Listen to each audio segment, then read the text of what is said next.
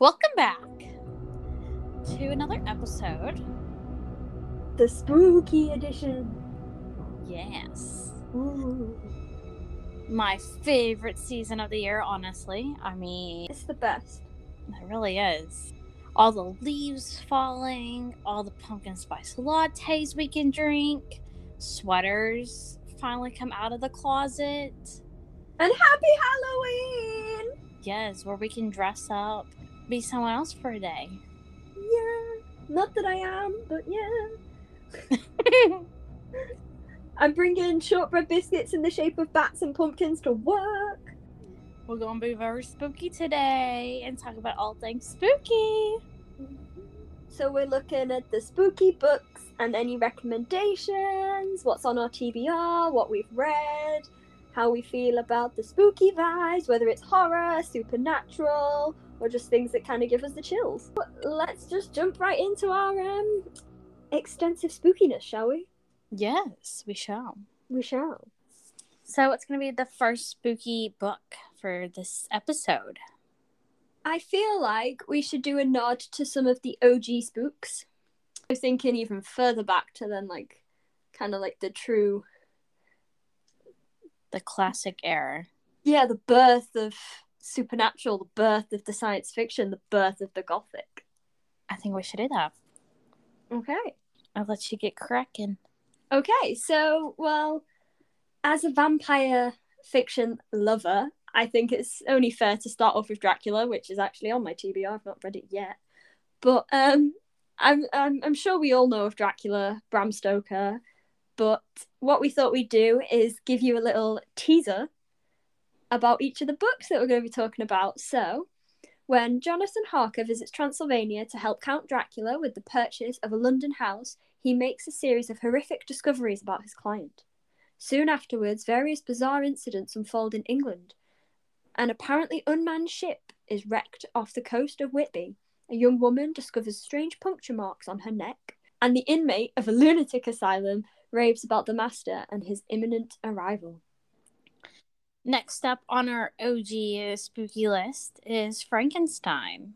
If you haven't read, you should. It's actually, I liked it when I read it. I gave it 2 stars. Oh. Sorry. Didn't we talk about this one in a different episode? Yeah, if you want to hear more about why, you can check out the Bookish Check-In where I ripped apart all the books that I read this year.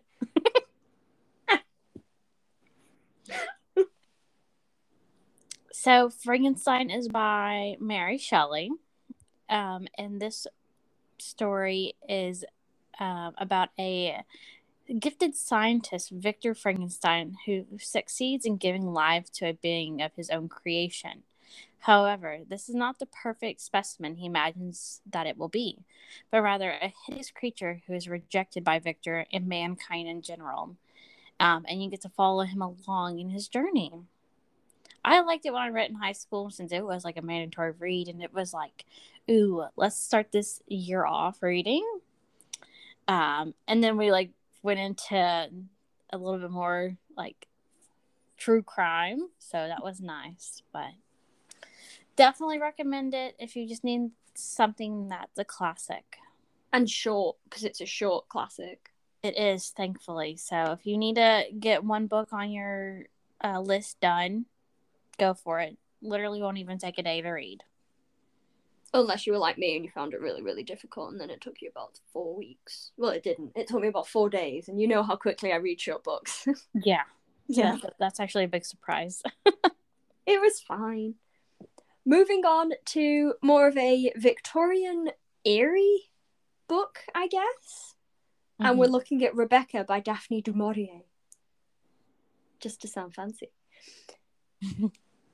Ancient, beautiful Manderley, between the rose garden and the sea, is the county's showpiece. Rebecca made it so. Even a year after her death, Rebecca's influence still rules there. How can Maxim de Winter's shy new bride ever fill her place, or escape her vital shadow? A shadow that grows longer and darker as the brief summer fades, until, in a moment of climactic revelations, it threatens to eclipse Manderley and its inhabitants completely. The film with Lily James that was on Netflix a couple of years ago. I think it came out like 2020. Was really, really good. So if you like the sound of it, but you're not like a huge Victorian book fan, maybe check out the film. Okay. Yeah. Because I know you're not really into like reading the classics anymore.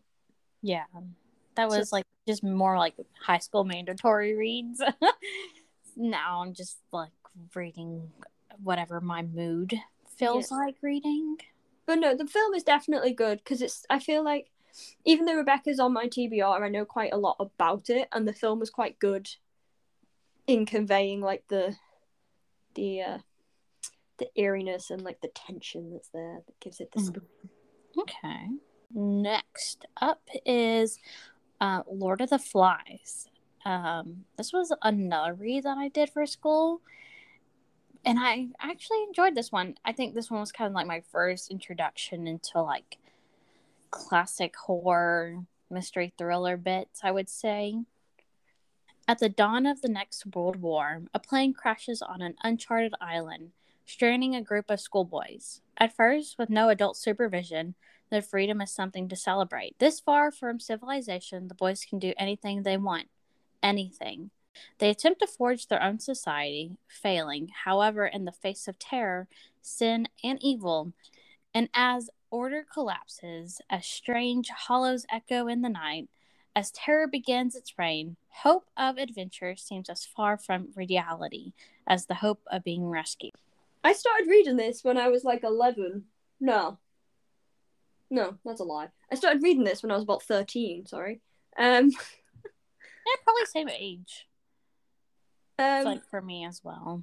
Yeah, it was in the sixth form section of the library, so I had to get special permission by the librarian to go get it, and I never like locked away. Like, sorry, you can't have this. It was in like the older section, but I never finished it, and I need to. But yeah, it's so good. I was gonna say I have an extra book that I've just kind of thought of while we're in the OGs, just in the OG spookies, if that's okay.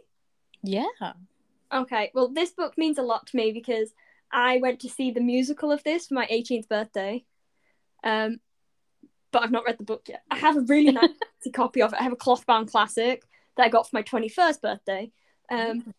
But it's just got one of those kind of like creepy vibes, and it's so good. And it's a Victorian sensation gothic mystery novel.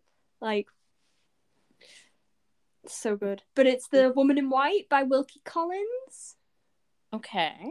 And it's Walter Hartright, a young art teacher, encounters and gives directions to a mysterious and distressed woman dressed in entirely white, lost in London. He is later informed by a policeman that she has escaped from an asylum. And the last of our OGs is going to be The Legend of Sleepy Hollow. Ooh. I've not personally read this one. And I actually didn't even really realize this one was like spooky, but reading the synopsis sounds pretty good. Ichabod Crane, a school teacher, came to Tarrytown in the Glen of Sleepy Hollow to ply his trade in educating young minds. He was a gullible and excitable fellow, often so terrified by local stories of ghosts that he would hurry through the woods on his way home, singing to keep from hysterics.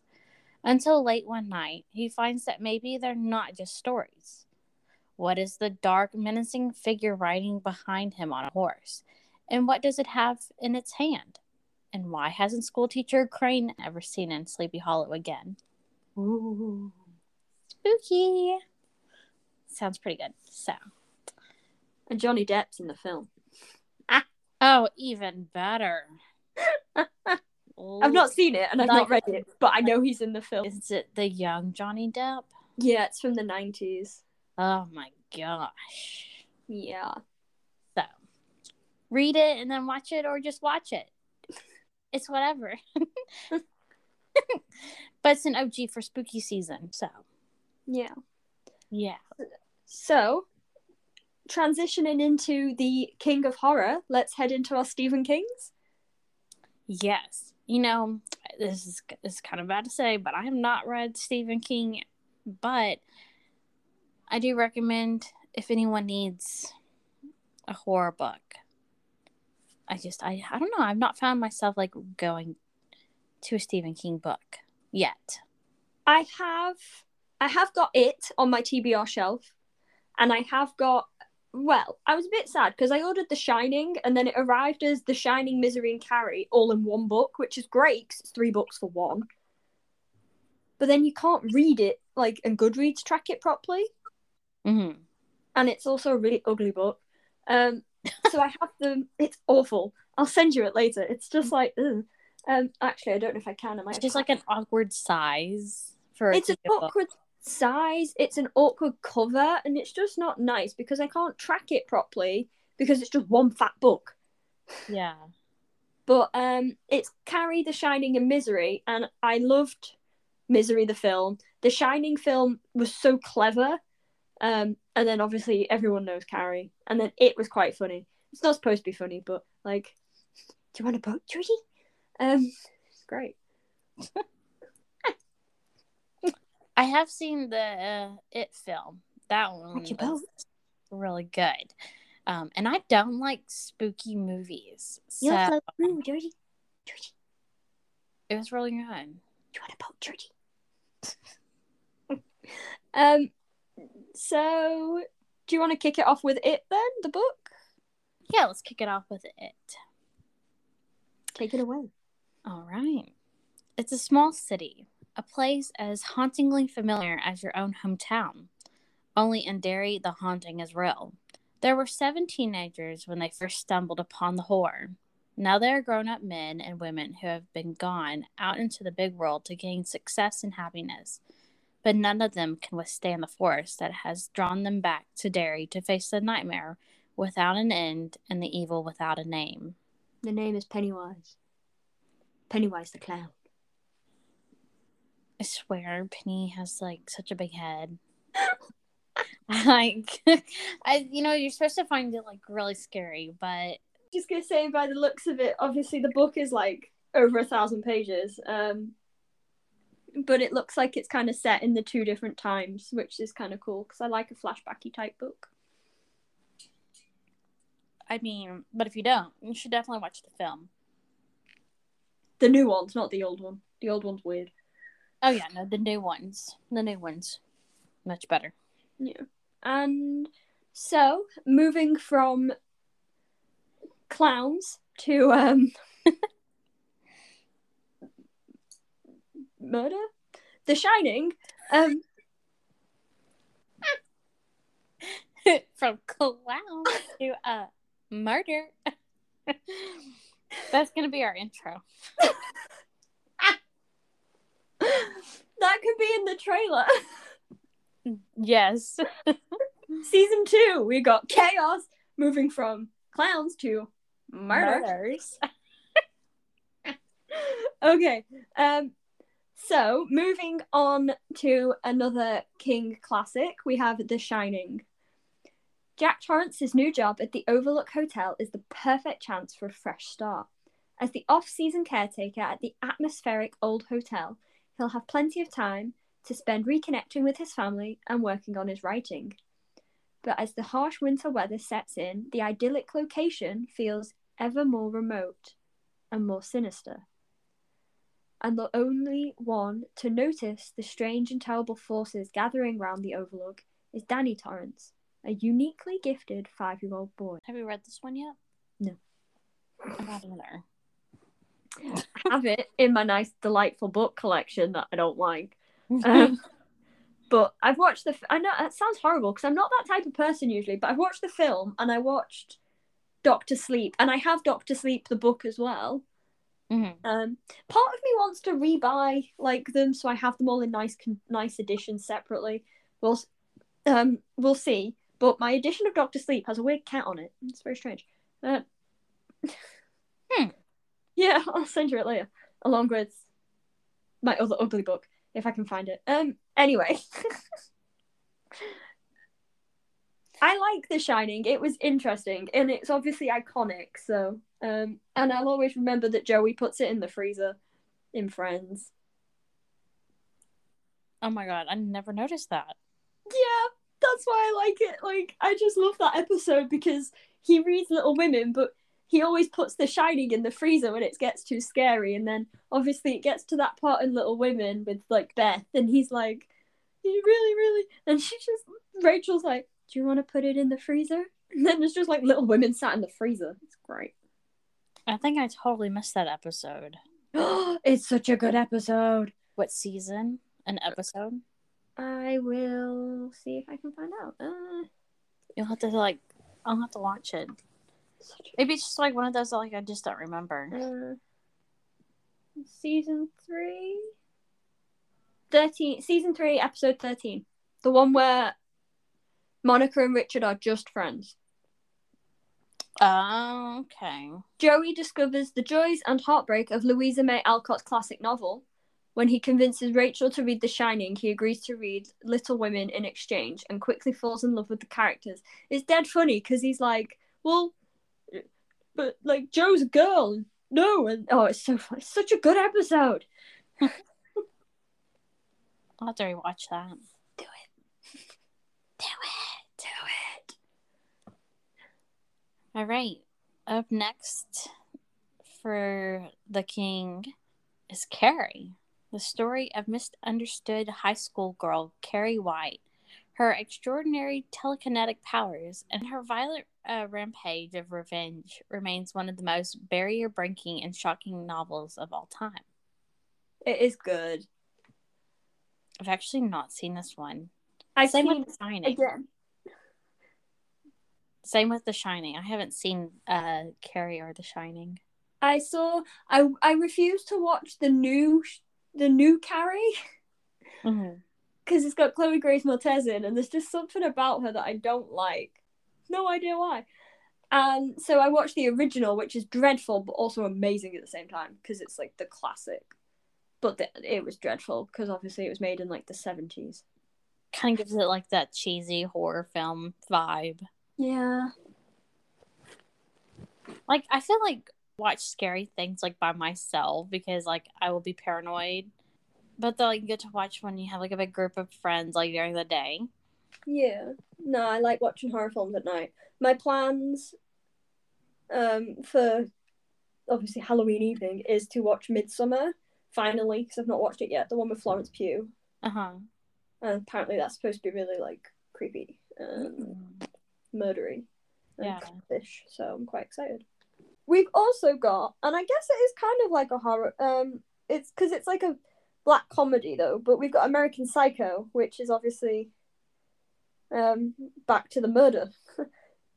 So we've also got American Psycho. So Patrick Bateman is 26 and he works on Wall Street. He's handsome, sophisticated, charming, and intelligent. He's also a psychopath. Taking us to head-on collision with America's greatest dream and its worst nightmare, American Psycho is a bleak, bitter black comedy about a world we all recognise but do not wish to confront. All right. This next one I am super excited for since it's been on my TBR for literally ages. And I cannot wait to get to it. But it is The Final Girl Support Group by Grady Hendrix. In horror movies, the final girl is the one who's left standing when the credits roll. The one who fought back, defeated the killer, and avenged her friends. The one who emerges bloodied but victorious. But after sirens fade and the audience moves on, what happens to her? Lynette Tarkington is a real-life final girl who survived a massacre 22 years ago, and it has defined every day of her life since. And she's not alone.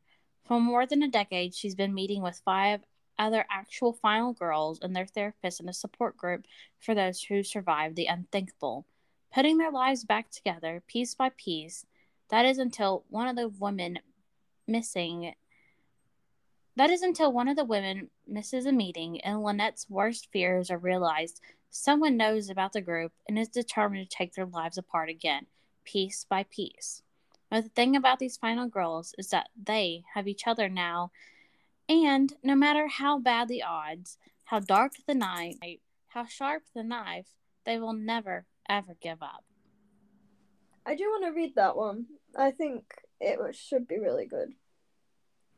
No, I'm very excited about this one because Grady Hendrix, I hear, is a really good writer. I keep picking this book up and then I put it down, then I pick it up and then I put it down. And I don't know how I feel about it because I've still not actually read it. And it's technically not on my TBR because it always piques my interest, but not enough. But it's the Southern Book Club's Guide to Slaying Vampires.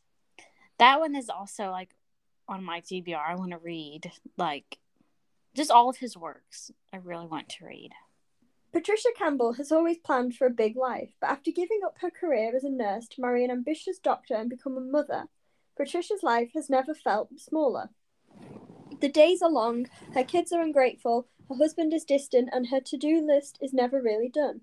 The only thing she has to look forward to is her book club, a group of Charleston mothers united only by their love for true crime and suspenseful fiction. In these meetings, they're more likely to discuss the FBI's recent siege of Waco as much as their ups and downs of marriage and motherhood. But when an artistic and sensitive stranger moves into the neighborhood, the book club's meetings turn into speculation about the newcomer.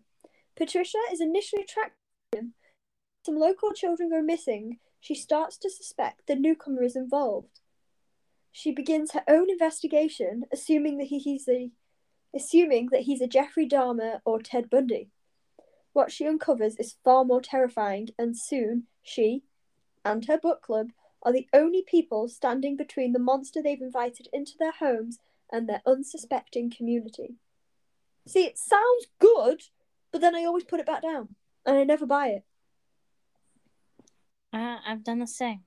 The covers are really cute too. That's what I go, ooh, and I go, ooh, book club, vampires, and then I'm like, oh no, but it's about a middle-aged woman, and I put it back down. Next up is The Year of the Witching. I recently just put this one on my TBR. Someone recommended this to me the other day and said it sounded so good and like had a lot of comedy in it, or supposedly. In the lands of Bethel, where the prophet's word is law, Emmanuel Moore's very existence is blasphemy. Her mother's union with an outsider of a different race cast her once proud family into disgrace. So Emmanuel does her best to worship the Father, follow holy protocol, and lead a life of submission, devotion, and absolute conformity like all the other women in the settlement. But a mishap lures her into the forbidden dark woods surrounding Bethel, where the first prophet once chased and killed 4 powerful witches. Their spirits are still lurking there, and they bestow a gift on Emmanuel, the journal of her dead mother, who Emmanuel is shocked to learn once sought sanctuary in the woods. Fascinated by the secrets in the diary, Emmanuel finds herself struggling to understand how her mother could have consorted with the witches. But when she begins to learn grim truths about the church and its history, she realizes that the true threat to Bethel isn't its own darkness, and she starts to understand that if Bethel is to change, it must begin with her. That sounds kind of cool, I'm not gonna lie. Yeah. That's pretty, and it's got a great cover. Ooh. I mean, all of these have wonderful covers. Like, yeah. I think that's probably like why I'm so interested in reading most of these, since I haven't. One that I've had on my TBR for ages, and I'm pretty sure I bought this maybe a year or maybe 2 years ago, is Opium and Absinthe by, I think it's Lydia Kang, I think. But it kind of relates to our OGs because it kind of gives a little shout out to the OG horrors. So New York City, 1899. Tilly Pembroke's sister lies dead, her body drained of blood and with 2 puncture wounds on her neck. Bram Stoker's new novel Dracula has just been published, and Tilly's imagination leaps to the impossible. The murderer is a vampire. But it can't be, can it? A ravenous reader and researcher, Tilly has something of an addiction to truth, and she won't rest until she unravels the mystery of her sister's death. Unfortunately, Tilly's addicted to more than just the truth. To ease the pain from a recent injury, she's taking more and more laudanum, and some in her immediate circle are happy to keep her well supplied.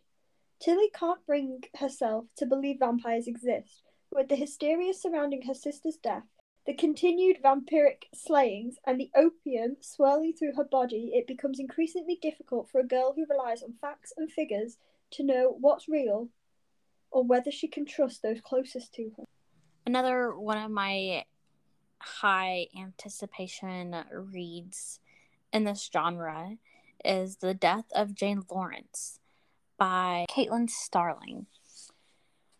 Practical, unassuming Jane Shoringfield has done the calculations and decided that the most secure path forward is this: a husband in a marriage of convenience who will allow her to remain independent and occupied with meaningful work. Her first choice, the dashing but reclusive Dr.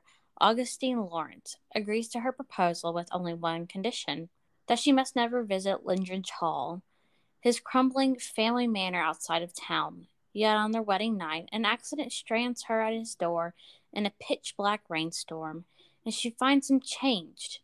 Gone is the bold, courageous surgeon. In his place is a terrified, paranoid man, one who cannot tell reality from nightmare, and fears Jane as an apparition had come to haunt him.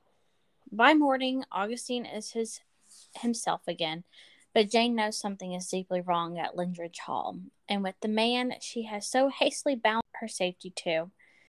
I then kind of took a trip down the YA side of, this used to be on my TBR, but when I moved house I kind of sold a load of books, so it's not anymore. But it still intrigues me, but because it's so YA, I'm probably not going to read it. But it's Anna Dressed in Blood by Kendar Blake, and the cover's really cool. And it's ghosty, and I like ghosts. Kaz Lowood has inherited an unusual vocation. He kills the dead. So did his father before him, until he was gruesomely murdered by a ghost he sought to kill. Now armed with his father's mysterious and deadly athame, Kaz travels the country with his kitchen witch mother and their spirit-sniffing cat. See, it sounds so YA, it's great. They follow legends and local lore, destroy the murderous dead, and keep pesky things like the future and friends at bay. Searching for a ghost that the locals called Anna Dressed in Blood, Cass expects the usual: track, hunt, kill. What he finds instead is a girl entangled in curses and rage, a ghost like he's never faced before. She still wears the dress she wore on the day of her brutal murder in 1958, once white, now stained red and dripping with blood. Since her death, Anna has killed any and every person who has dared to step into the deserted Victorian manor she used to call home, yet she spares Kaz's life. But it sounds really YA. I mean, just a little bit, but I mean, Yeah. YA. When I found it, I was like, oh my god, I found it at a charity shop. It was great. There's a sequel to it as well. I just never got round to it, and it makes me so sad. Yeah, it sounds cool. I like the ghosts. What can I say? Who doesn't love a ghost? I'm assuming it's going to be a romance as well, like a ghost human romance. It's just a whole thing. Not like Casper, but like we finally explore that. Casper the murderous ghost. But like, yeah, the whole vibe. A Dowry of Blood by S.T. Saved from the brink of death by a mysterious stranger, Constanta is transformed from a medieval peasant into a bride fit for an undying king. But when Dracula draws a cunning aristocrat and a starving artist into his web of passion and deceit, Constanta realizes that her beloved is capable of terrible things. Finding comfort in the arms of her rival consorts, she begins to unravel their husbands' dark secrets, with the lives of everyone she loves on the line. Constanta will have to choose between her own freedom and her love for her husband. But bonds forged by blood can only be broken by death. See, Dracula's just everywhere. I know. And like dark romance. Thank you. Yeah. Because I like romance, and you gotta include it in the spooky season, you know? Okay, so this is the book. Obviously the book came first, but if you've not heard of the book, then you may have seen the film, which is it's got Amanda Seyfried in, and it's directed by Catherine Hardwicke, who did Twilight, and it stars Billy Burke. But it's Red Riding Hood. Valerie's sister was beautiful, kind, and sweet. Now she's dead. Henry, the handsome son of the blacksmith, tries to console Valerie, but her wild heart beats fast for another, the outcast woodcutter Peter, who offers Valerie another life far from home. After her sister's violent death, Valerie's world begins to spiral out of control. For generations, the wolf has been kept at bay with a monthly sacrifice, but now no one is safe. When an expert wolf hunter arrives, the villagers learn that the creature lives among them. It could be anyone in town. It soon becomes clear that Valerie is the only one who can hear the voice of the creature. The wolf says she must surrender herself before the blood moon wanes, or everyone she loves will die. And it's a sick film as well. So good. I have not seen it. Really, really good. It's very Twilight-esque, so you have to be prepared for that. It's really good. Speaking of Twilight, there is a TikTok I saw of someone doing like Twilight-inspired Shining Edward foundation, where they like mixed liquid highlighter into their foundation and then did like a highlighter to set the foundation liquid. It looked really good, and it was definitely given Edward Cullen. So I'm like, ooh, do I need to try that out? Maybe. All right, up next we have From Below by Darcy Coates, who I feel like right now is like taking over like the horror genre.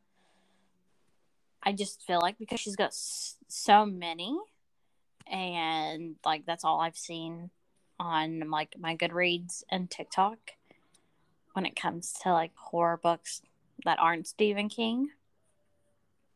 I'm not gonna lie, all I can think of is From Below It Devours, which is from Buffy the Vampire Slayer.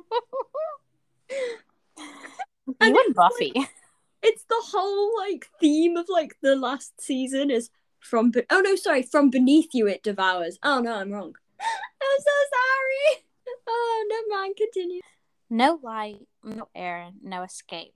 Hundreds of feet beneath the ocean's surface, a graveyard waits. Years ago, the SS Arcadia vanished without a trace during a routine voyage. Through a strange, garbled emergency message was broadcast, neither the ship nor any of its crew could be found. 60 years later, its wreck has finally been discovered, more than 300 miles from its intended course. A silent graveyard deep beneath the ocean surface, eagerly waiting for the first sign of life. Cove and her dive team have been granted permission to explore the Arcadia's rusting hull. Their purpose is straightforward: examine the wreck, film everything, and if possible uncover how and why the supposedly unsinkable ship vanished. But the Arcadia has not yet had its fill of death, and something dark and hungry watches from below. With limited oxygen and the ship slowly closing in around them, Cove and her team will have to fight their way free of the unspeakable horror now desperate to claim them, because once they're trapped beneath the ocean's waves, there's no going back. Oh, it's like the haunted Titanic. Yeah, so that's what kind of got me. This one came out, I want to say, pretty recently, like this summer, I think. Oh, okay. And like, yeah, immediately saw it in the store, read the back of it. I was like, yep, I need to read that. So eventually I'll get to it because it does sound really good. But like, you know, we have a long list of what to read. Oh, we do. And this is just the long list of not even horror, of spooky books. There's so many. Yeah, like this is not even like scratching the surface of what's on like my spooky list. It's No. just like the ones that like I really want to get to like soon. Well, I did a inventory of all my books that are on show. So this is my other thing, because I've got loads of books in storage, but I have at least 250 books just out. Wow. And at least half of those are on my TBR.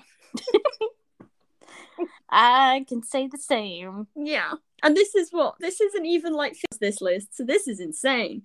Yeah. But going back to the vampires, obviously. I mean, why not? The film's got Brad Pitt in it. Like, Interview with a Vampire. OG vamps are great. This is the story of Louis, as told in his own words, of his journey through mortal and immortal life. Louis recounts how he became a vampire at the hands of the radiant and sinister Lestat, and how he became indoctrinated unwillingly into the vampire way of life. His story ebbs and flows through the streets of New Orleans, defining crucial moments such as his discovery of the exquisite lost young child Claudia, wanting not to hurt but to comfort her with the last breaths of humanity he has inside. Yet he makes Claudia a vampire, trapping her womanly passion, will, and intelligence inside the body of a small child. Louis and Claudia form a seemingly unbreakable alliance and even settle down for a while in the opulent French Quarter. Louis remembers Claudia's struggle to understand herself and the hatred they both have for Lestat that sends them halfway across the world to seek others of their kind. Louis and Claudia are desperate to find somewhere they belong, to find others who understand and someone who knows what and why they are. Louis and Claudia travel Europe, eventually coming to Paris and the ragingly successful Theatre des Vampires, a theatre of vampires, pretending to be mortals, pretending to be vampires. Here they meet the magnetic and ethereal Armand, who brings them into a whole society of vampires. But Louis and Claudia find that finding others like themselves provides no easy answers and in fact presents dangers they scarcely imagined. Obviously we've got the OG there, and then what I discovered this year was Mina and the Undead by Amy McCall, which is kind of got it's inspired by Dracula, it's inspired by Interview with a Vampire, it's got like so much going on. She works in like a haunted horror house. It's great. And it's a young adult horror vampire. It's really, really good. So it's New Orleans Fangfest 1995. Oh, and it's set in the 90s. What more could you want? Mina's having a summer to die for. 17-year-old Mina from England arrives in New Orleans to visit her estranged sister Libby. After growing up in Whitby, the town that inspired Dracula, Mina loves nothing more than a creepy horror movie. She can't wait to explore the city's darkest secrets, vampire tours, seedy bars, spooky cemeteries, disturbing local myths. And it gets even better when Mina lands a part-time job at the horror movie mansion and meets Jared, Libby's gorgeous housemate, co-worker, and fellow horror enthusiast. But the perfect summer bliss is broken when exploring the mansion. Mina stumbles upon the body of a girl with puncture marks on her neck, clutching a lock of hair that suspiciously resembles Libby's. Someone is replicating New Orleans' most brutal supernatural killings. Mina must discover the truth and prove her sister's innocence before she becomes the victim of another myth. And there's now a sequel as well. But I recommend, if you like kind of like a YA horror, it's there. And it's 90s and it's vampires and it's great. And the author is so lovely as well. And I made a playlist. So if you do read it, there's a playlist on Spotify. The Sundown Motel by Simone St. James. The secrets lurking in a rundown roadside motel ensnares a young woman, just as they did her aunt 35 years before. In this new atmospheric suspense novel from the national best-selling award-winning author of The Broken Girls, Upstate New York, 1982. Every small town like Fell, New York, has a place like the Sundown Motel. Some customers are from out of town, passing through on their way to someplace better. Some are locals, trying to hide their secrets. Viv Delaney works as the night clerk to pay for her move to New York City, but something isn't right at the Sundown. Before long, she's determined to uncover all of the secrets hidden.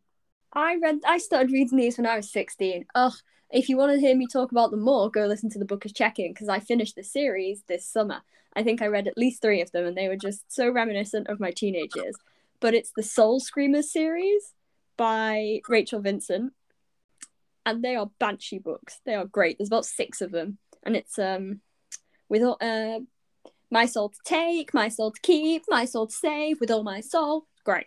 But Soul Screamer series, it's so cringy now reading them, but they're so good. So if you're a really cringy YA person, pick it up. She doesn't see dead people. She senses when someone near her is about to die.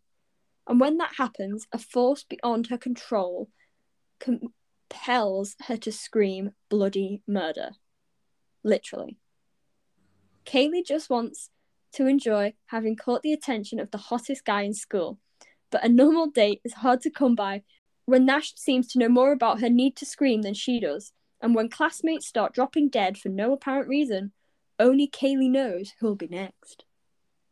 Kaylee Kavanaugh. So cringe, but so good. And it also goes into like the whole underworld and like the other world, which is great, because then you've got all the demons and the stuff, and it's like, grr. Oh, so not just your typical. No, because it like explores like the whole banshee mythology and then that side of like the supernatural. Yeah. Which is really cool. And like there's Grim Reapers. And it was so good. Ooh, I like that.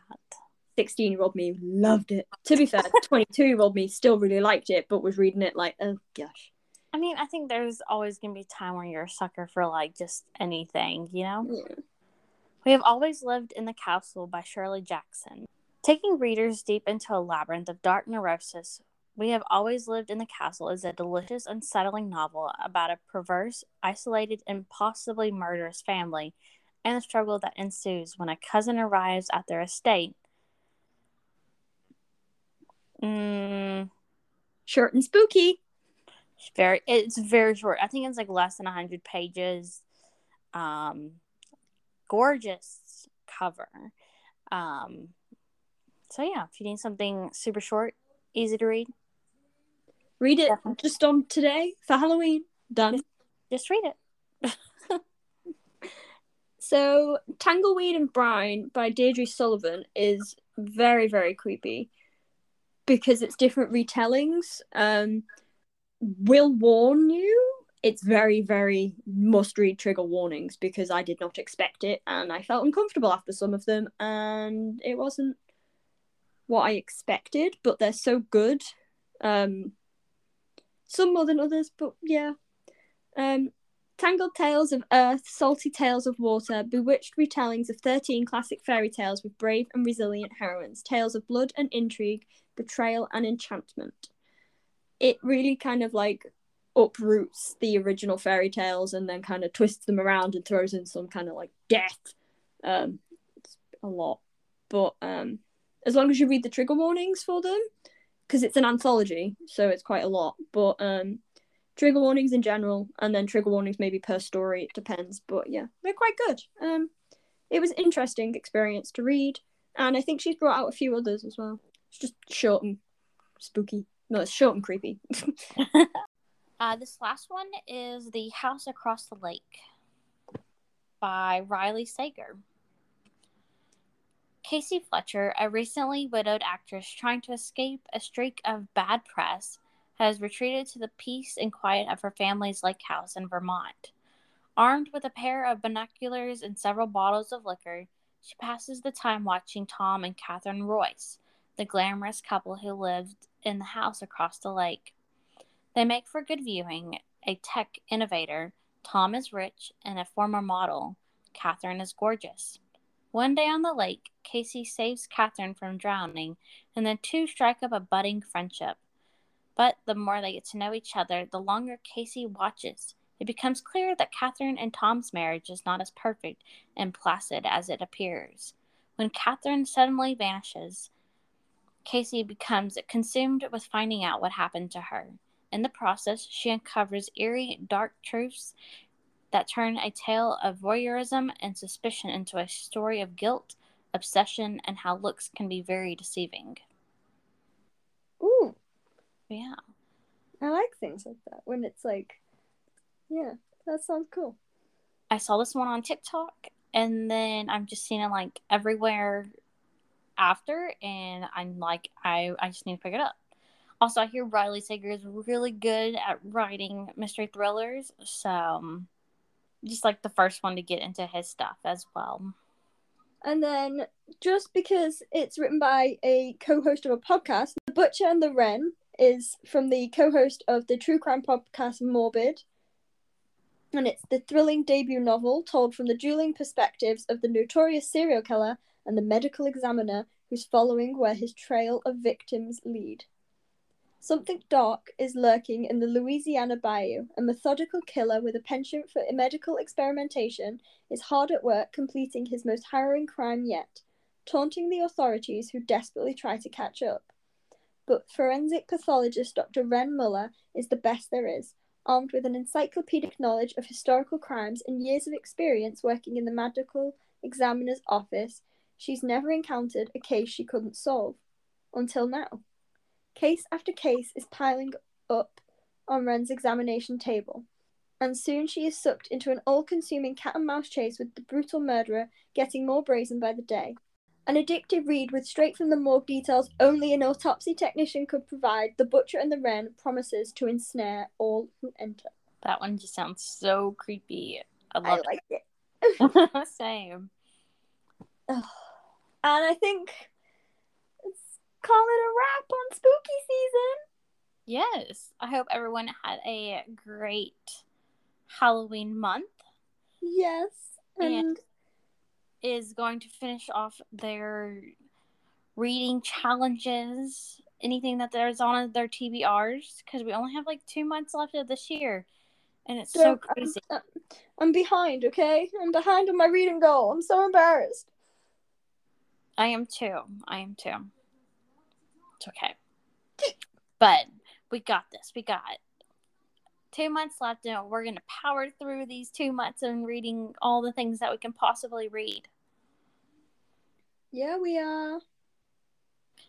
So, question that you guys can leave your comments down underneath our episode is, what is your favorite spooky read?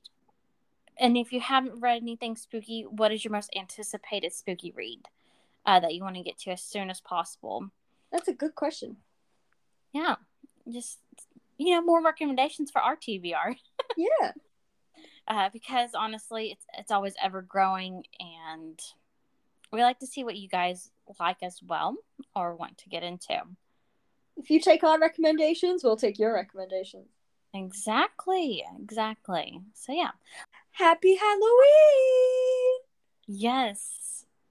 Hope you spend your Halloween watching all of the spooky movies or reading a spooky book. Enjoy the vibes. Yes. See you guys next time. Bye!